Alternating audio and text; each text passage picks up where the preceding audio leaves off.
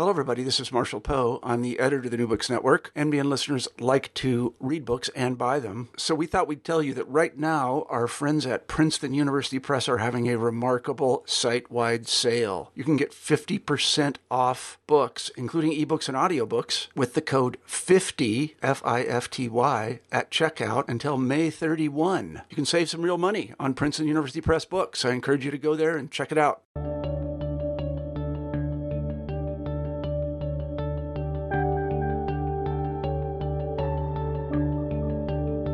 Good day. Welcome back to New Books in History, a podcast channel on New Books Network. My name is Dr. Charles Coutinho of the Royal Historical Society, and I am a host on the channel. And today I am pleased to have with us Roland Phillips. Mr. Phillips is a publisher at the august and venerable publishing house John Murray. He is a graduate of Cambridge University, and today we are speaking about his book, A Spy Named Orphan, The Enigma of Donald Maclean. Welcome, Mr. Phillips. Well, thank you. Thank you for having me on. Mr. Phillips, what is the primary thesis of your book? The primary thesis of my book is just how important a spy Donald Maclean was. He was one of the Cambridge spies recruited in the 1930s, and he remained a spy until his defection to Moscow in May 1951. But until some papers were declassified 2 years ago, and until I saw some family papers of the Maclean family, I had not realized, I don't think anyone understood quite how important he was, and what is more, quite how serious it was that we failed to catch him in time, when we knew perfectly well that both we and the Americans, that there'd been a spy of that magnitude in the British Foreign Office.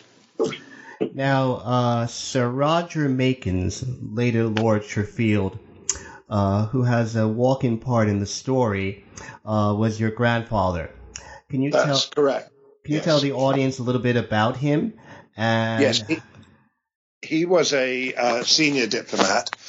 He ended his career as British ambassador in Washington. But in the 40s and 50s, he was Donald Maclean's boss.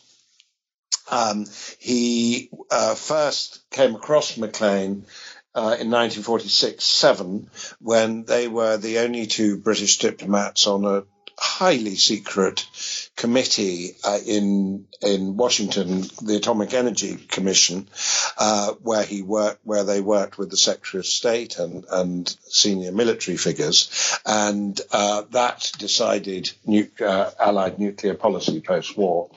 Then he was his boss in London at the time of his defection. Roger Makins gave Donald Maclean's last job, which was head of the American department, just at the beginning of the Korean War, and was widely blamed. He did know he was the spy they'd been looking for all these years, just before the defection, but was told that Maclean was being followed by the Secret Service, which indeed he was, and that Makins, was to act as normal.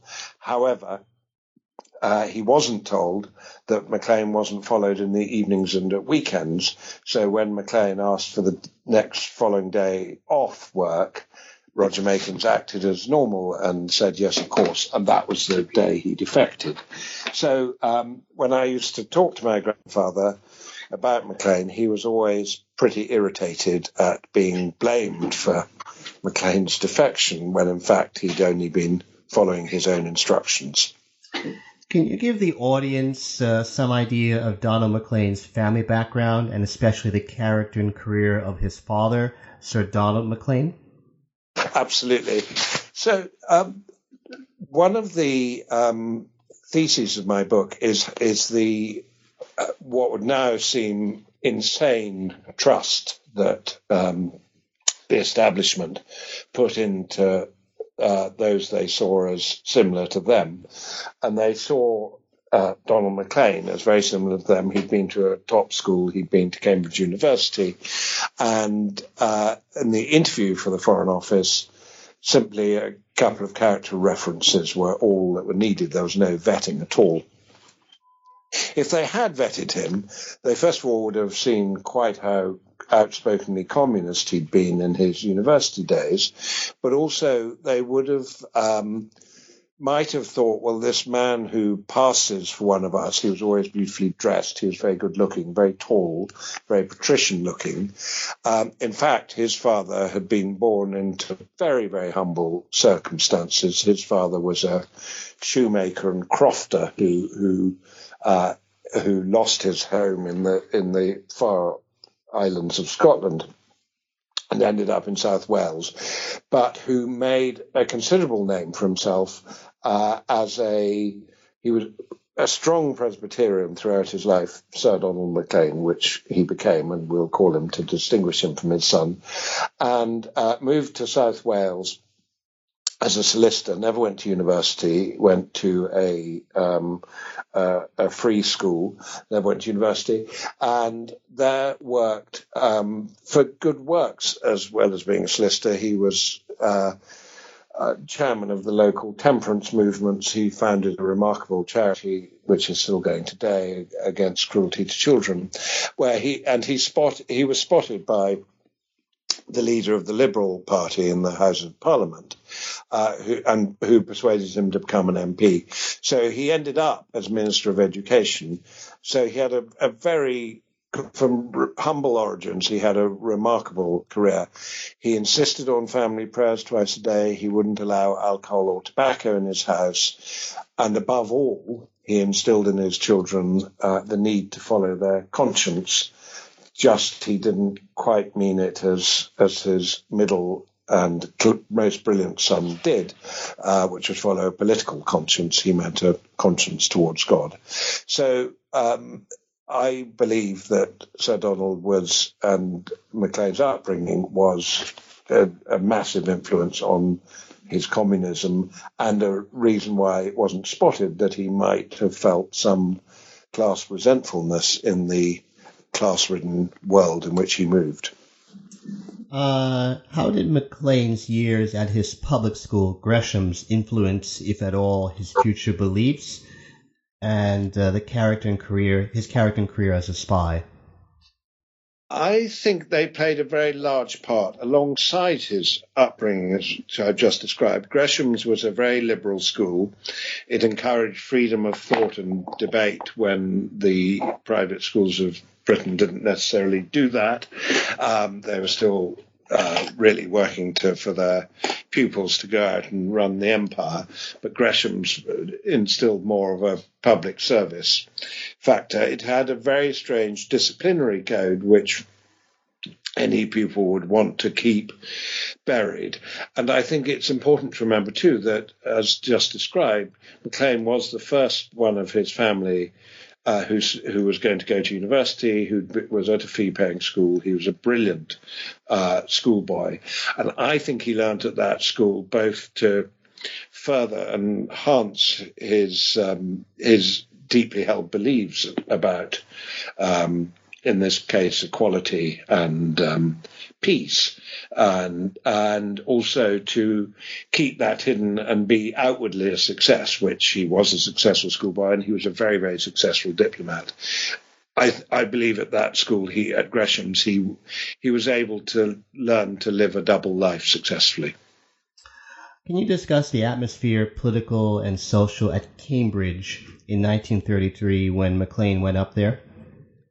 Yes, it was very febrile. Hitler had come to power the year before, so there were the first rumblings of fascism on the continent. The Depression was on.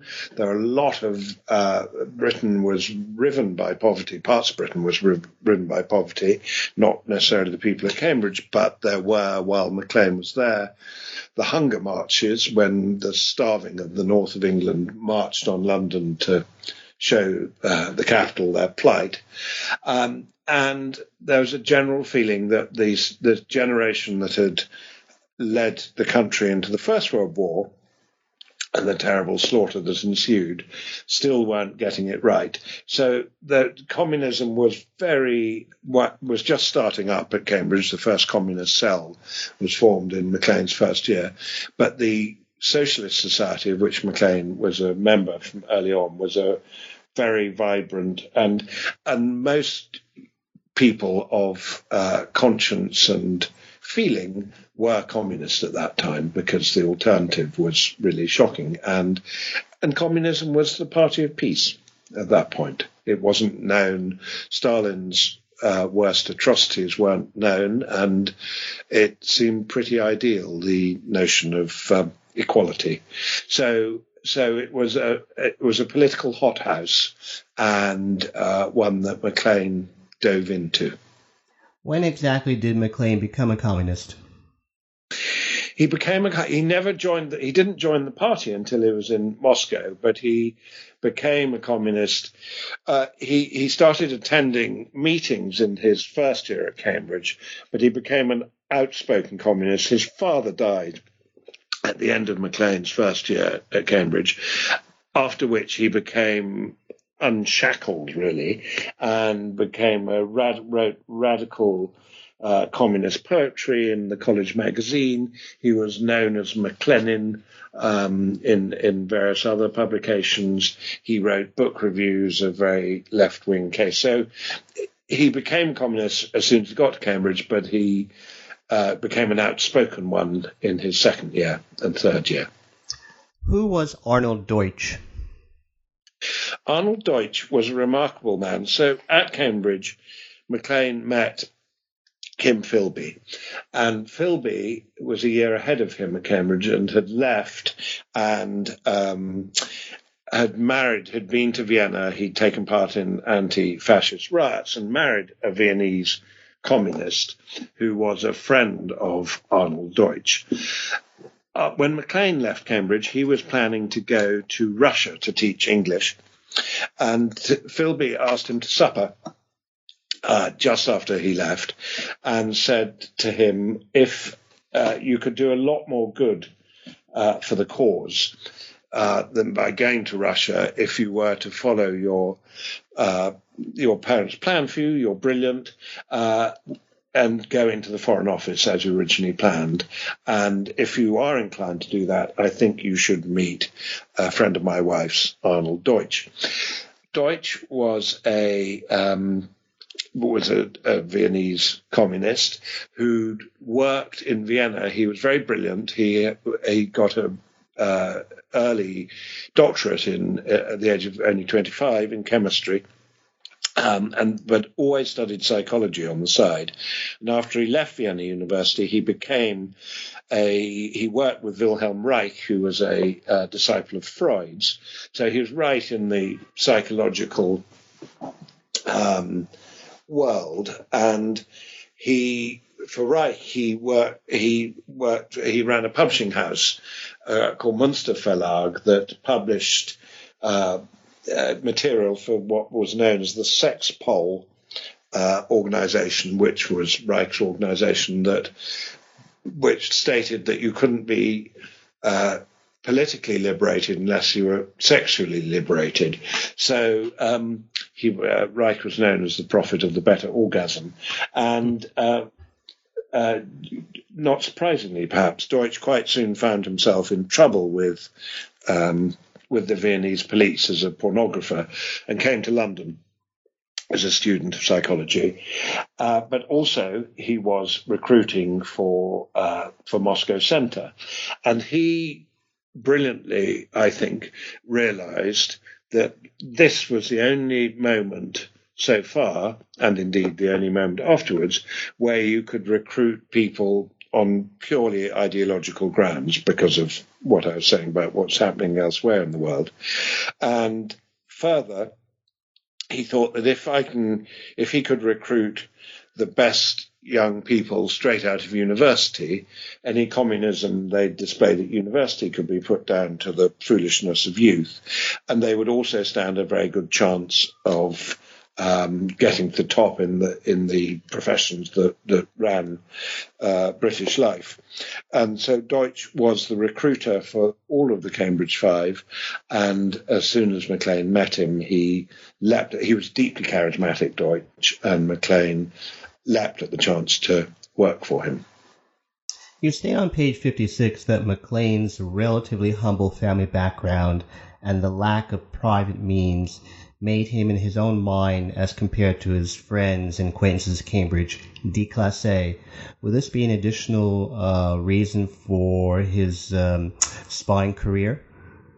Yes, I think there was an element of resentment about not having private income, which became more noticeable when he was in the Foreign Office, particularly when he was serving in Paris at the beginning of the war, because at that point, everyone in the Foreign Office, all his contemporaries, did have private incomes, were expected to entertain on them, and it was very much a part of the life of the well-born diplomats. So I think that was always a niggle for Maclean, yes. Just to go back to the question of vetting for candidates for the diplomatic service, in the case of Philby, he was essentially blocked because of his communist past at Cambridge. Yes. By the committee, or at least one member of the committee. Yes. Philby's references, so you had to have references from your school and university, and Philby's reference did make much of his communism at Cambridge, whereas Maclean's, and I don't know whether it's because he asked it not to, his tutor did not make any reference to his political activities at Cambridge. So he was asked, but however, they had, it was not unknown that he'd been very political, and he was asked in his interview for the Foreign Office, one of the interviewers said, "We note you are very left-wing at Cambridge. Are you still?" To which Maclean gave the entirely truthful answer, "I'm working on it." So, and that was enough. They didn't investigate further. That was enough.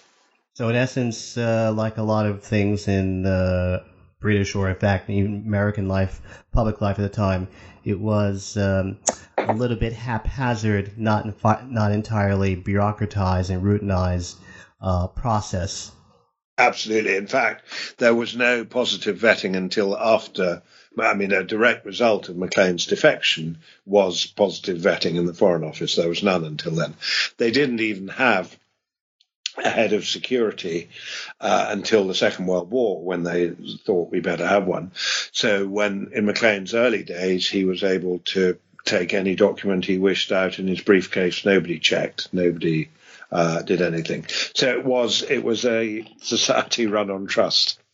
So that was the case in terms of not having a security apparatus set up at the Foreign Office, even after the exposure of Mr. King?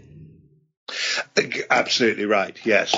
And it's why we'll come on to when it was realized there had been a spy in the Foreign Office, it was why they simply never looked at Maclean, or indeed any senior diplomats. They looked at foreign workers, they looked at secretaries, but they naturally assumed that none of their own class could possibly be spies. Can you explain why Maclean did not give up spying for Moscow after he heard about the Molotov-Ribbentrop Pact of 1939? Yes, that is a very good question, because a lot of British communists did give up. That was Moscow was in bed with the enemy, and besides, patriotism then trumped ideology. I always feel in Maclean's case, he was able to hold patriotism and ideology alongside each other. And in that particular instance, that was the first point I realized that his communism was of such a ideological or theoretically based communism, because, of course, by then he also knew, and a lot of communists had given up communism, about Stalin's purges and the horrors perpetrated in the name of communism. Yet he stuck to it because he genuinely believed throughout his life that it was the way to a better world, and above all, a peaceful world. He believed, but it was done on such theoretical level that he was able to discount these things that were happening all around him, and that he was hearing about in the Soviet Union. And to the extent that he hated spying, he likened it to being like a lavatory attendant, a filthy job, but someone has to do it, he said. But yet he kept doing it because he believed so firmly in the theory of what he was doing. So that was why he didn't give up at that point. You state on page 103, in reference to the Russo-Finnish War, that based upon a tip from Maclean about potential Anglo-French military intervention on the side of the Finns, that Stalin decided to, quote, withdraw Russian troops from Finland, unquote. I presume what you mean, in fact, is that Stalin decided at that point to negotiate a relatively soft peace with the Finns rather than a harsh one, in order to prevent the British and the French from intervening on the Finn side. But yes.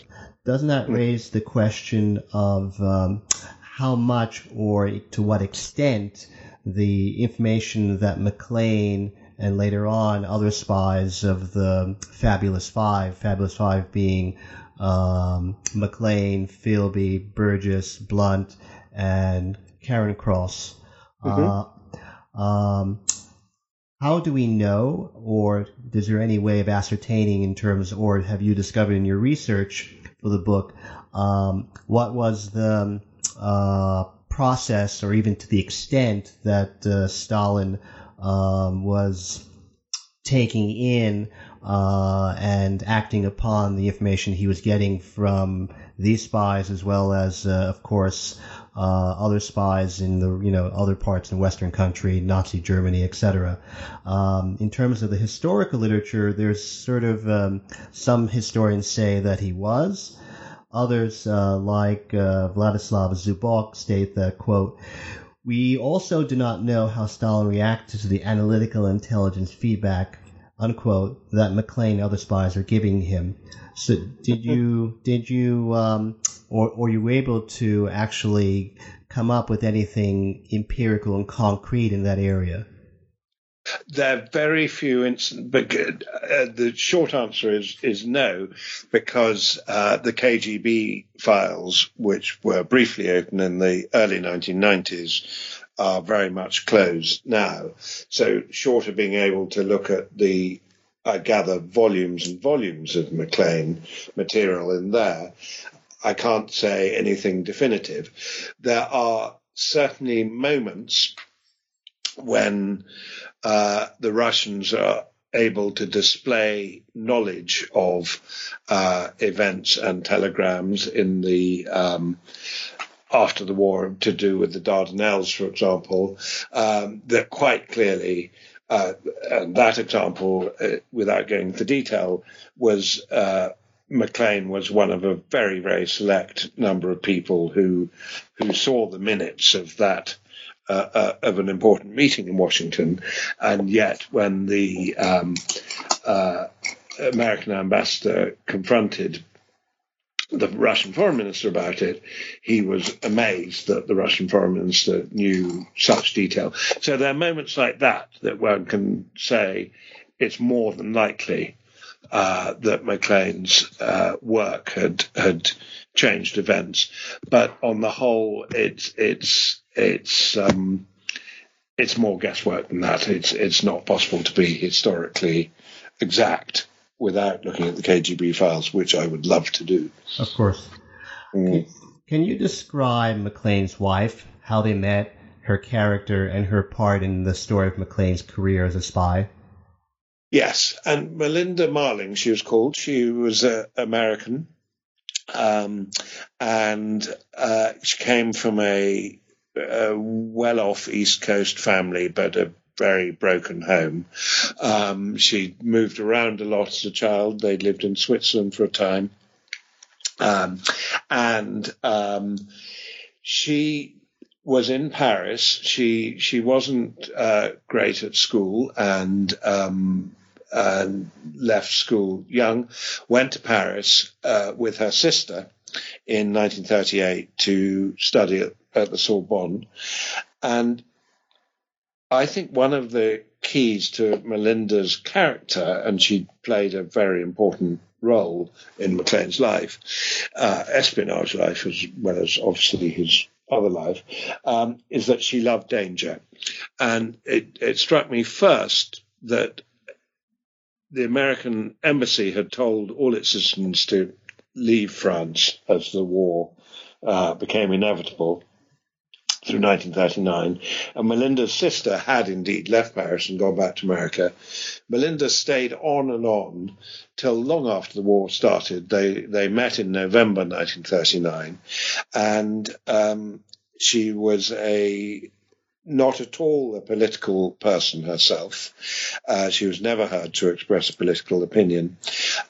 Donald Maclean fell madly in love with her. They met in a cafe on the left bank, the sort of artist bohemian quarter of Paris, to which they're both drawn. And he fell madly in love with her, and she didn't want anything to do with this stuffed shirt, very English diplomat, so he took the remarkable risk of telling her he was a Soviet agent, at which point they got together and started their love affair.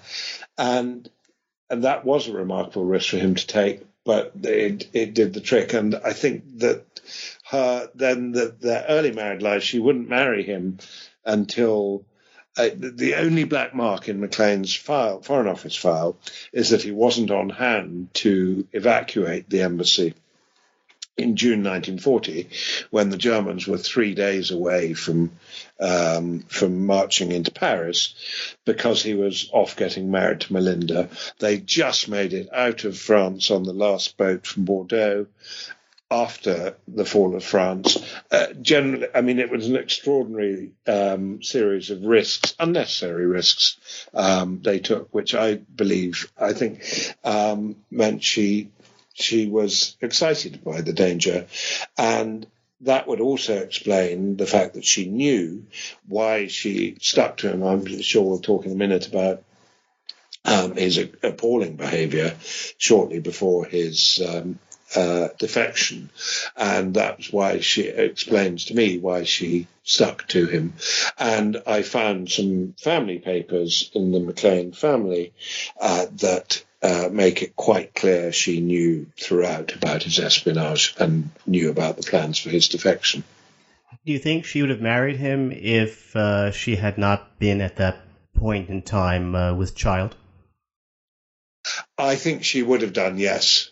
And they lost that child. Oh, the child was stillborn.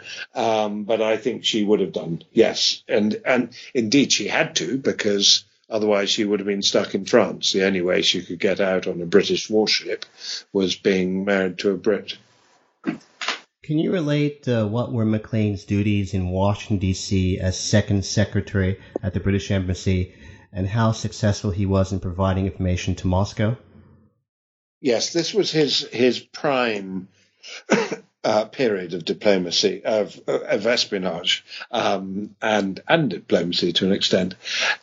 He went as second secretary, and he had access to all the chancery, which is the sort of engine room of a embassy, documents. He saw everything that came in and out of the embassy, and he went there in June 1944, which was just at the point when the conferences, Potsdam, Yalta, Tehran, particularly Potsdam and Yalta, that settled the shape of Europe, and the conferences headed by the Prime Minister and the President and Stalin, that settled the shape of Europe, were being planned. And we know from tiny snippets that have been decoded of the telegraph traffic to Moscow, that he gave away all the telegrams between Churchill and Roosevelt discussing their policy positions on those for those conferences. For example, when they were discussing the borders of Poland, they give their sort of hold line and say that if we will move from this if Molotov, the Russian foreign minister, is adamant. So Moscow and Molotov knew if he was adamant that he would get a lot more out of the negotiation. So that was the end of the war, his primary and perhaps most devastating espionage. And then post-war, he was on this Atomic Energy Commission, which meant Maclean's special role on it was to handle the Belgian government, who, because of the Congo being a formerly colonial power of theirs, territory of theirs, which is where the uranium was mined.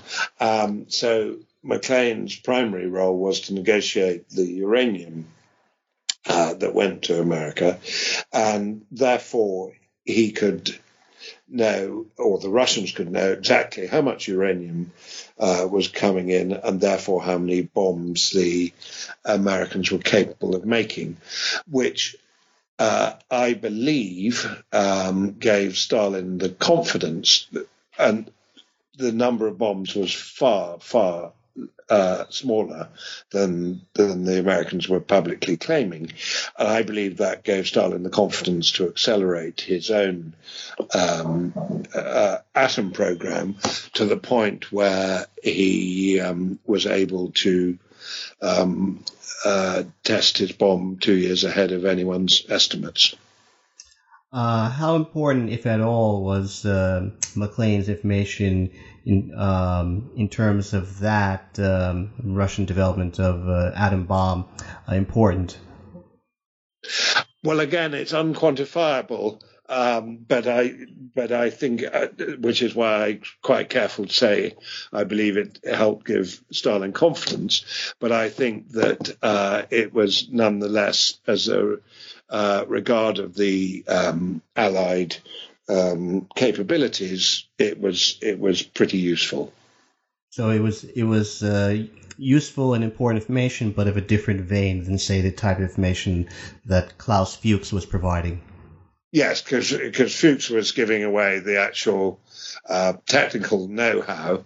Maclean was giving away more politically and diplomatically sensitive information rather than the technology. Can you explain what was the Venona code-breaking operation and why it took so long to positively identify Maclean as the spy in the British Embassy? Yes, and this is the sort of crux of the second half of my book.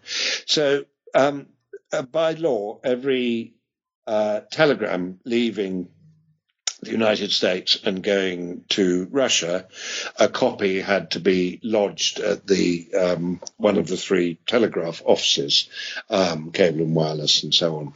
And after the war, this meant there were hundreds of thousands of telegrams, all in code, all, it was believed, produced under the one-time pad system by which the code changed each time a document was coded. So it was thought that probably would be a fairly hopeless task to try and look at these.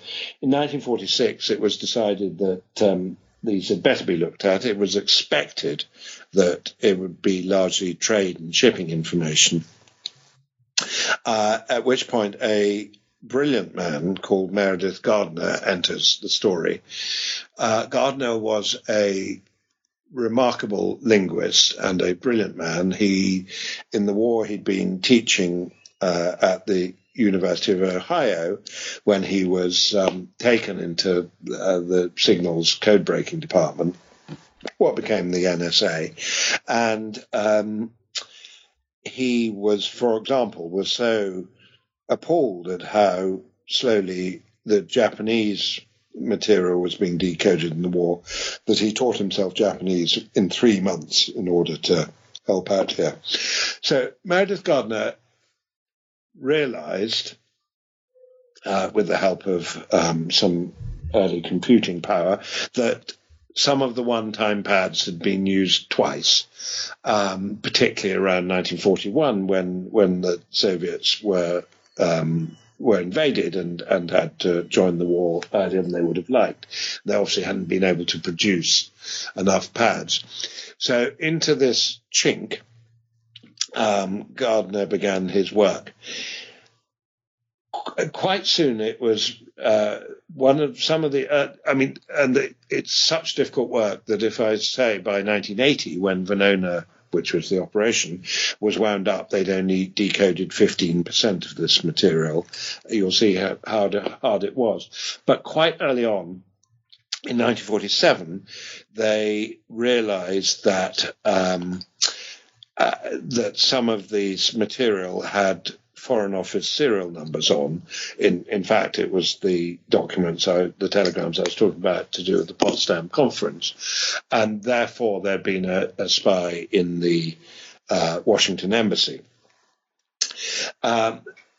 It took them 3.5 years to identify that spy was Maclean, because, first of all, the trust, the head of security at the Foreign Office, for there was such a post by then, there's a memo on file saying it won't be a senior man. We must look at any secretaries who had a nervous breakdown around that time. So they thought it could be any one of 6,000 people who've passed through the embassy, and refused to look at the senior people.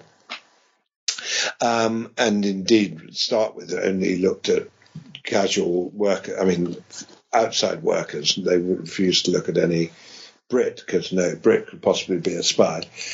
And it wasn't until some 18 months later that they decoded, they found another tiny fragment of code that they decoded, where it says Homer, for such was the code name of Maclean at that time.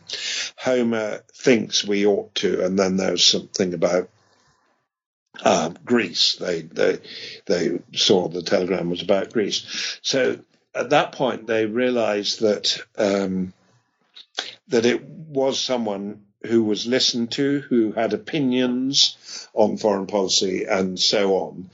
At which point they raised their sights to look at more senior people. So, but Maclean's great break at that point, he knew none of this, was that they sent as head of station in Washington, in the British Embassy in Washington, they sent Kim Philby. So Philby took one look at, as he put it, the diplomatic list and knew exactly who the spy was, the man he'd recruited, and asked Moscow Station for instructions.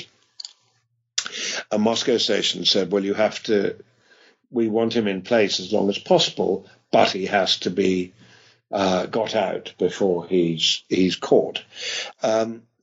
And then there ensues a sort of farce of British trust and old school network and things, where Maclean's name keeps coming up into the frame, and they keep saying, no, it can't be him. They're not aware. At this point, he's based in Cairo from 1948 to 50, where he is a spectacular drunk. He has had a fight with another diplomat which involved breaking the diplomat's leg. He has trashed the American ambassador's secretary's apartment and broken her bath in two and thrown all her underwear around out of the window. And he's been found wandering in a Cairo park in the middle of the night in blackout. So this extraordinary behaviour is going on, yet he's still showing up for work. He's still he's still their man. So every time the spotlight comes onto Maclean, it then moves away again because they say it simply can't be him. The Americans, the Venona team and the FBI liaison with Venona, cannot believe the lackadaisical way in which this investigation is being taken, because it's a very, very serious charge. And don't forget, Venona has already uncovered Klaus Fuchs at Los Alamos and other Los Alamos spies, and shortly is going to uncover the Rosenbergs. So it's really, the investigation goes on for 3 years, and it's really, it's extraordinary. It was extraordinary to read in the files the way people kept saying it can't be Maclean. He'd been given away in all but name by a Russian defector in 1939, had said there's a spy in the Foreign Office, he's got a Scottish name, he's under 30. I mean, he'd given away sort of a lot of detail that should have pointed to Maclean, but because he was such a gifted diplomat, nobody could believe it. And in the end, the final bit of evidence that Venona uncovered was when Gardner decoded a few words from when Maclean's first arrival in New York, before his handler had caught up with him from London, and he'd had a younger, untried someone in the Soviet consulate in New York had sent a telegram saying Homer will be coming to Tyre, which is what they called New York. Washington was Carthage, New York was Tyre, frequently to visit his pregnant wife. And Melinda was pregnant at that time. That was the only clue that got them to Maclean. One of the suspects before Maclean was finally pinpointed as the spy was then Paul Gore Booth, later on, of course, head of the Foreign Office, Sir Paul Gore Booth, and later Lord Paul Gore Booth. Was he ever notified about subsequently, of course, that he was a suspect?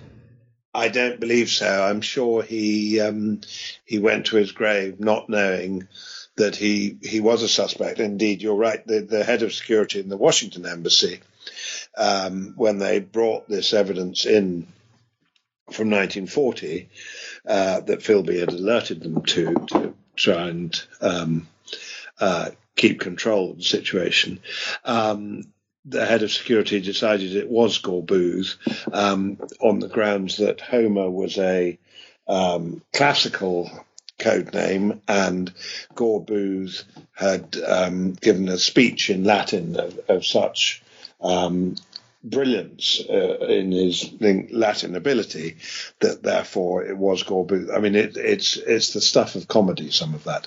But no, I don't believe Paul Gore Booth had a clue.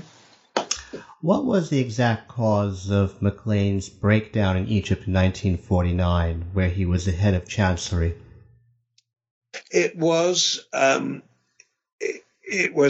alcoholism. It was, I believe, as the Cold War got chillier, and he was in Washington at the beginning of the Berlin airlift and those really frightening moments.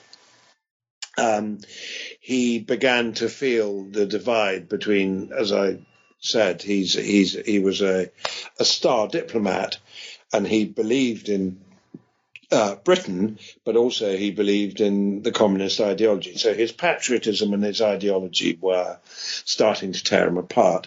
He also was based in Cairo, which was the first time he'd seen real poverty close up, which he believed communism was the cure of. And also he was being asked to maintain the British government's support of the massively corrupt King Farouk.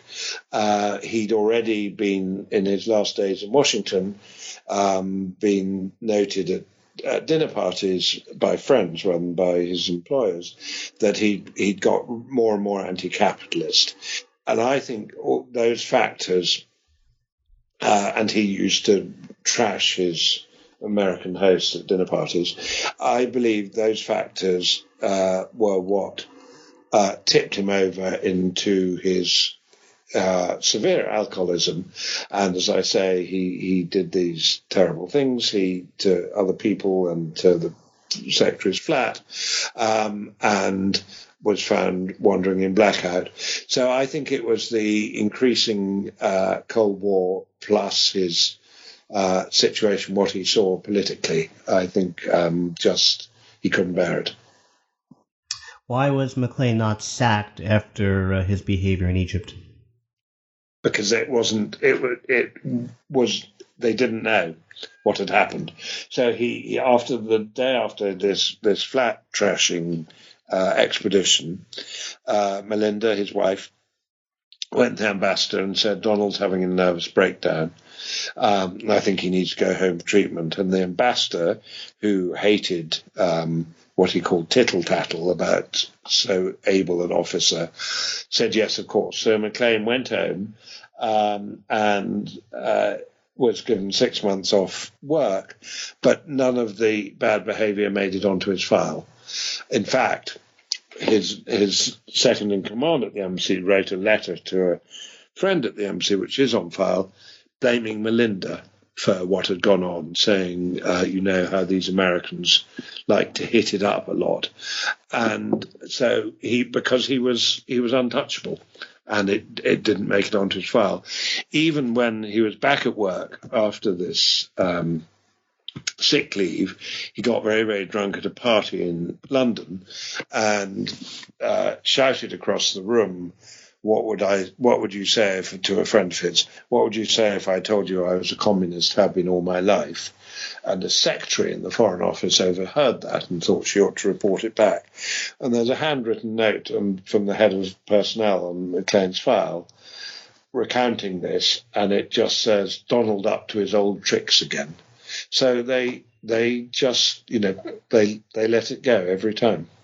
That memo was by George Middleton? The last memo I've mentioned was by Robin Hooper. George Middleton was the person who welcomed Maclean back 6 months earlier, and with whom he'd served. And it was very clubby, the Foreign Office in those days. Middleton and Maclean had served together in Washington and Paris, I think, and they were old friends. And Middleton, who was then head of personnel, just said, "What can we do for you?" Took him out to lunch, said, "Do whatever you needs doing." It was, extraordinary to read now.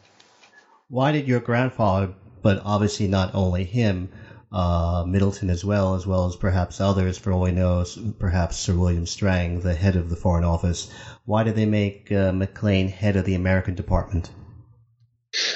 Because Maclean had said he didn't want to serve abroad any longer, or for this posting he'd done 6 years abroad, which is quite a long time, and that he'd rather be at home, and it was a senior job that was vacant, and they assumed he'd had whatever treatment he needed for whatever was wrong with him, and it was a job fitting his standing in the Foreign Office.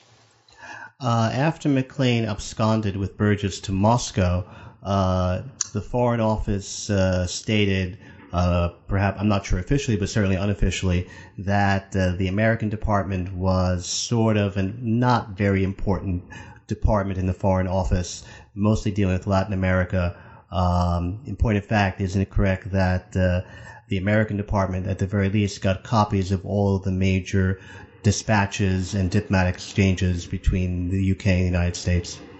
Absolutely. And there was a book published about the Foreign Office at the same time, much the same time, that states how important the American department is to North American dealings as well as Latin America. And indeed, after Maclean were found in his safe the documents to do with the Prime Minister Attlee going to visit Truman to persuade him not to use nuclear weapons, and which he'd threatened to. And so Maclean saw those highly sensitive papers, and that was part of the Foreign Office sort of trying to lessen their culpability after Maclean defected, was saying that. When exactly was Maclean finally identified as the most likely suspect of being the Russian spy Homer? In the beginning of April 1951, they decoded these words about Melinda's pregnancy that gave it away, and that's when they started following him, but not at evenings and weekends. And they were, even so, behaving in a very gentlemanly way. They couldn't actually have tried him in court without a confession, because the Venona operation was too highly classified, could never be brought up in court. So that was sort of why they're following him. But at the same time, they said they wouldn't be searching his home. Melinda was pregnant again. She was due to have a baby. She did have a baby in mid-June. And they said, well, we won't search his home until July because it would be too unsettling for Melinda, first of all pregnant and then with a newborn. I mean, this extraordinary sort of lack of urgency continued, even when they knew he was a spy of such magnitude. They simply put watchers on him who were completely visible. A lot of his colleagues, and he indeed, as he was very tall, Maclean, the watchers tend to be rather short. So several people noted that he had a sort of short man in a trilby hat and a raincoat puffing after him wherever he went in London. And so even when they knew in April, they were watching him, but they were doing nothing to. They put telephone taps on his home telephone and his office phone, luckily for me. And but even so, they didn't display any desire to bring him in urgently at all. I think they were staving off the embarrassment that inevitably came when it was established that was their spy, and the public outcry that ensued, and mistrust of the people that ran Britain, that I think still lingers and not lingers, is still very evident today. Now, the organization which was keeping Maclean under surveillance was MI5 or Special Correct. Branch? MI5, yes. Now, how did Maclean, of course, absconds with Guy Burgess, another one of the Fabulous Five, in May 1951. How did Maclean, and he ends up eventually in Moscow after first going to France, Switzerland, and then eventually Eastern Czechoslovakia, and then Moscow, and then someplace, I forgot the name of the city. In Kubyshev. He yes. spends Kubyshev, yes, yeah. And he ends up there for a while. How did he adjust to life in Russia? Did he have difficulty in the transition the way that Burgess did? No, I think he was quite the opposite of Burgess. Burgess, who hated being in Russia. He missed England. He missed the cricket. He missed the Times. He drank himself to death, effectively. Maclean, on the other hand, got sober. I think the divide had gone that I talked about earlier. He got sober. He worked extremely hard in the profession he loved, which was foreign policy. He got a job in a foreign policy think tank, we'd call it today. He worked under an assumed name. This is after 1956, when he and Burgess re-emerged. Nobody knew what had happened to them for 5 years, so we had a pretty good idea. He worked under an assumed name so as not to draw attention to to the fact that he was a famous spy. He wrote a book that was published in Britain and America in 1970, was the first time he'd used his name, about British foreign policy since Suez, which was in 1956. So after he left, he was still involved in British foreign policy thinking, and he was slightly on the dissident wing of Soviet life, and I think he was content. And his letters home, of course, he knew they'd be opened by the Secret Services, but they paint a picture of life. His children and Melinda, which was a further terrible shock, defected in 1953 and joined him. And the children went to Soviet schools and pioneer camps and all that sort of thing. And it's a picture of a man undivided again. Although Melinda, as well as I think all three children, eventually end up in the West by the time Maclean passes away. They do. Melinda, so the extraordinary thing about Melinda's time there is she left Maclean to live with Philby.